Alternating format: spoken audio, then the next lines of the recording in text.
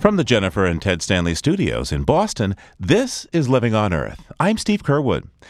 A group of citizens has filed an intent to sue the Entergy Corporation, alleging that the Pilgrim Atomic Power Station in Plymouth, Massachusetts, has violated the Clean Water Act. They say the plant has polluted Cape Cod Bay, massively killed local fish populations, and the operators kept inadequate environmental records. Entergy could be liable for over $800 million in penalties.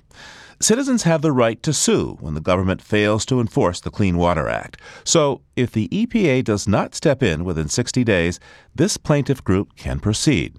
Their lead attorney is Meg Sheehan of EcoLaw. Well, at this point, we're alleging that they have violated the Federal Clean Water Act on over 33,000 separate occasions by discharging pollutants at levels that exceed those permitted in their Clean Water Act permit, and also that they're failing to adequately monitor and report some of the discharges that they're dumping out into the bay.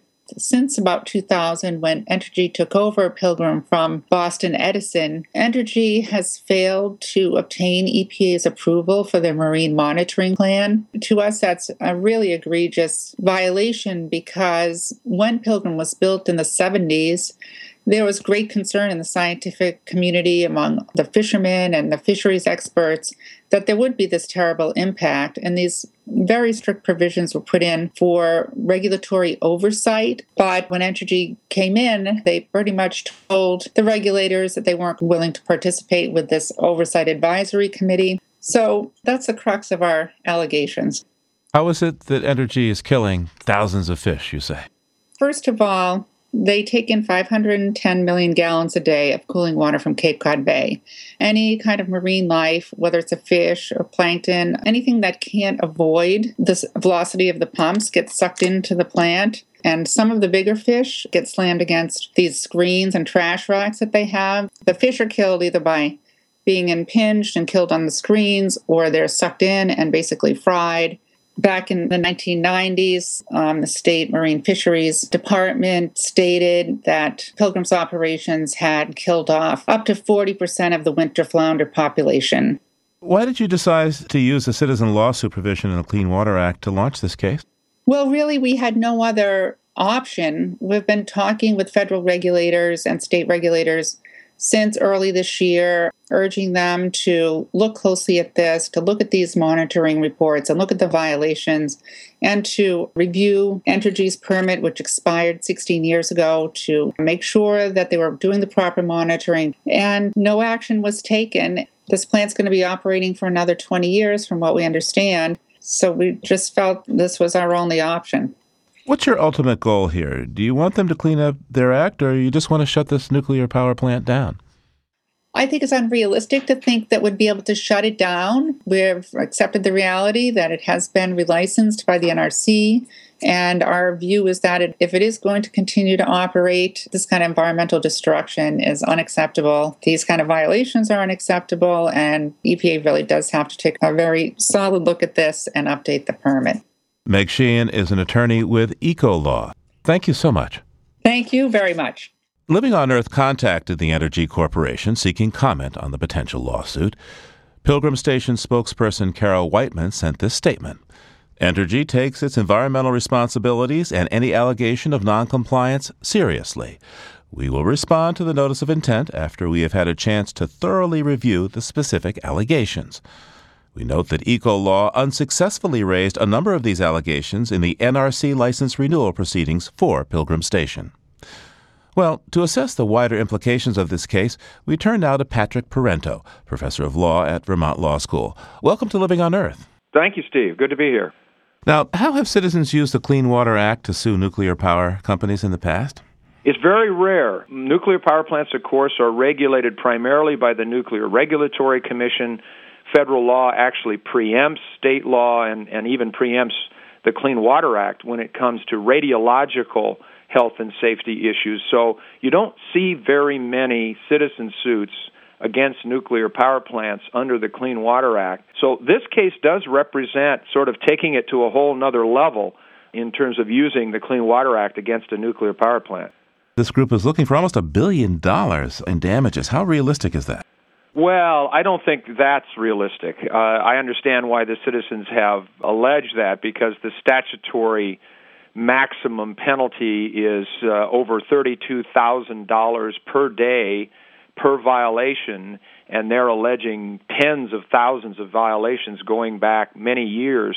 It's unheard of that a court would actually award such a massive amount of penalties.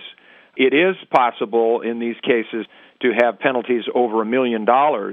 In fact, a group called Earth Island sued the San Onofre nuclear power plant in California back in the 90s and achieved a $17 million settlement in that case. So you can think about a large potential damage award, but nothing in the billion-dollar range. Who would get the money? Well, it either goes to the United States Treasury if the court assesses the penalty, or if there's a settlement agreement, the plaintiffs, the citizen group, and the plant owner, Entergy, could create what are called environmental credit projects. In fact, there was one done for Boston Harbor many years ago, and these are projects that improve water quality. Sometimes they restore wetlands. Sometimes they create public education programs.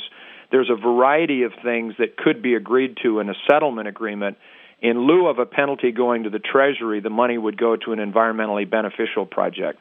Now, I understand that the plaintiffs are basing some of their allegations on the company's own reports and filings themselves. That's correct. They're called discharge monitoring reports. They're required by law. They're required to be made public. The courts have said these documents are in the nature of an admission of liability. So that gives the plaintiffs in these cases the upper hand. Now, the real question is going to come down to, do the discharge monitoring reports actually reveal the violations that the plaintiffs have alleged? And that will turn on how you interpret the terms of the permit. These discharge permits are huge documents with many provisions and conditions and terms. So I anticipate there'll be a lot of argument about what the permit actually requires and whether the discharge monitoring reports are actually showing a violation or not. Now, I know you don't have a crystal ball there at the Vermont Law School, but what kind of chance do you think they have for this case? I think they have a chance of either getting a judgment in their favor on some of these allegations, or maybe even more realistically, a settlement. The California case, again, comes to mind. In that case, a senior judge was appointed as a, quote, mediation judge. And these mediation judges have tremendous power to kind of force the parties into a settlement agreement, basically saying neither one of you can be sure who's going to win, and you both have a lot to lose, so I'm going to meet with you and require that you make a serious effort to try to settle your differences. I could see something like that coming out of this case. What do you think might be the financial impact of this case on Entergy at the end of the day? Yeah, that's really hard to judge. It's not going to be anywhere near the maximum that the citizens are seeking, but I think it could be significant enough that Entergy may reevaluate the economics of the continued operation of a plant like this. These older plants, are reaching the end of their useful life and their economic life, so a major judgment against them for water quality violations could tip the scales in favor of shutting it down earlier rather than later. To what extent do you anticipate this tactic being replicated with other nuclear power plants now? Well, there's a lot of these nuclear plants, the Indian Point plant in New York, the Oyster Creek plant in New Jersey, and many others that are in the relicensing process. They're older plants, mostly over 40 years old.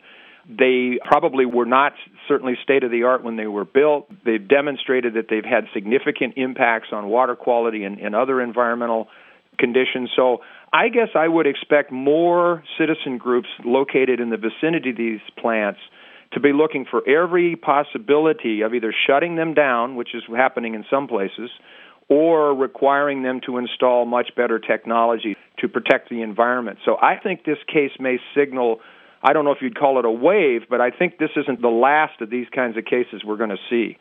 Pat Parenteau is the professor of law at the Vermont Law School. Thanks so much for joining us. You're welcome, Steve.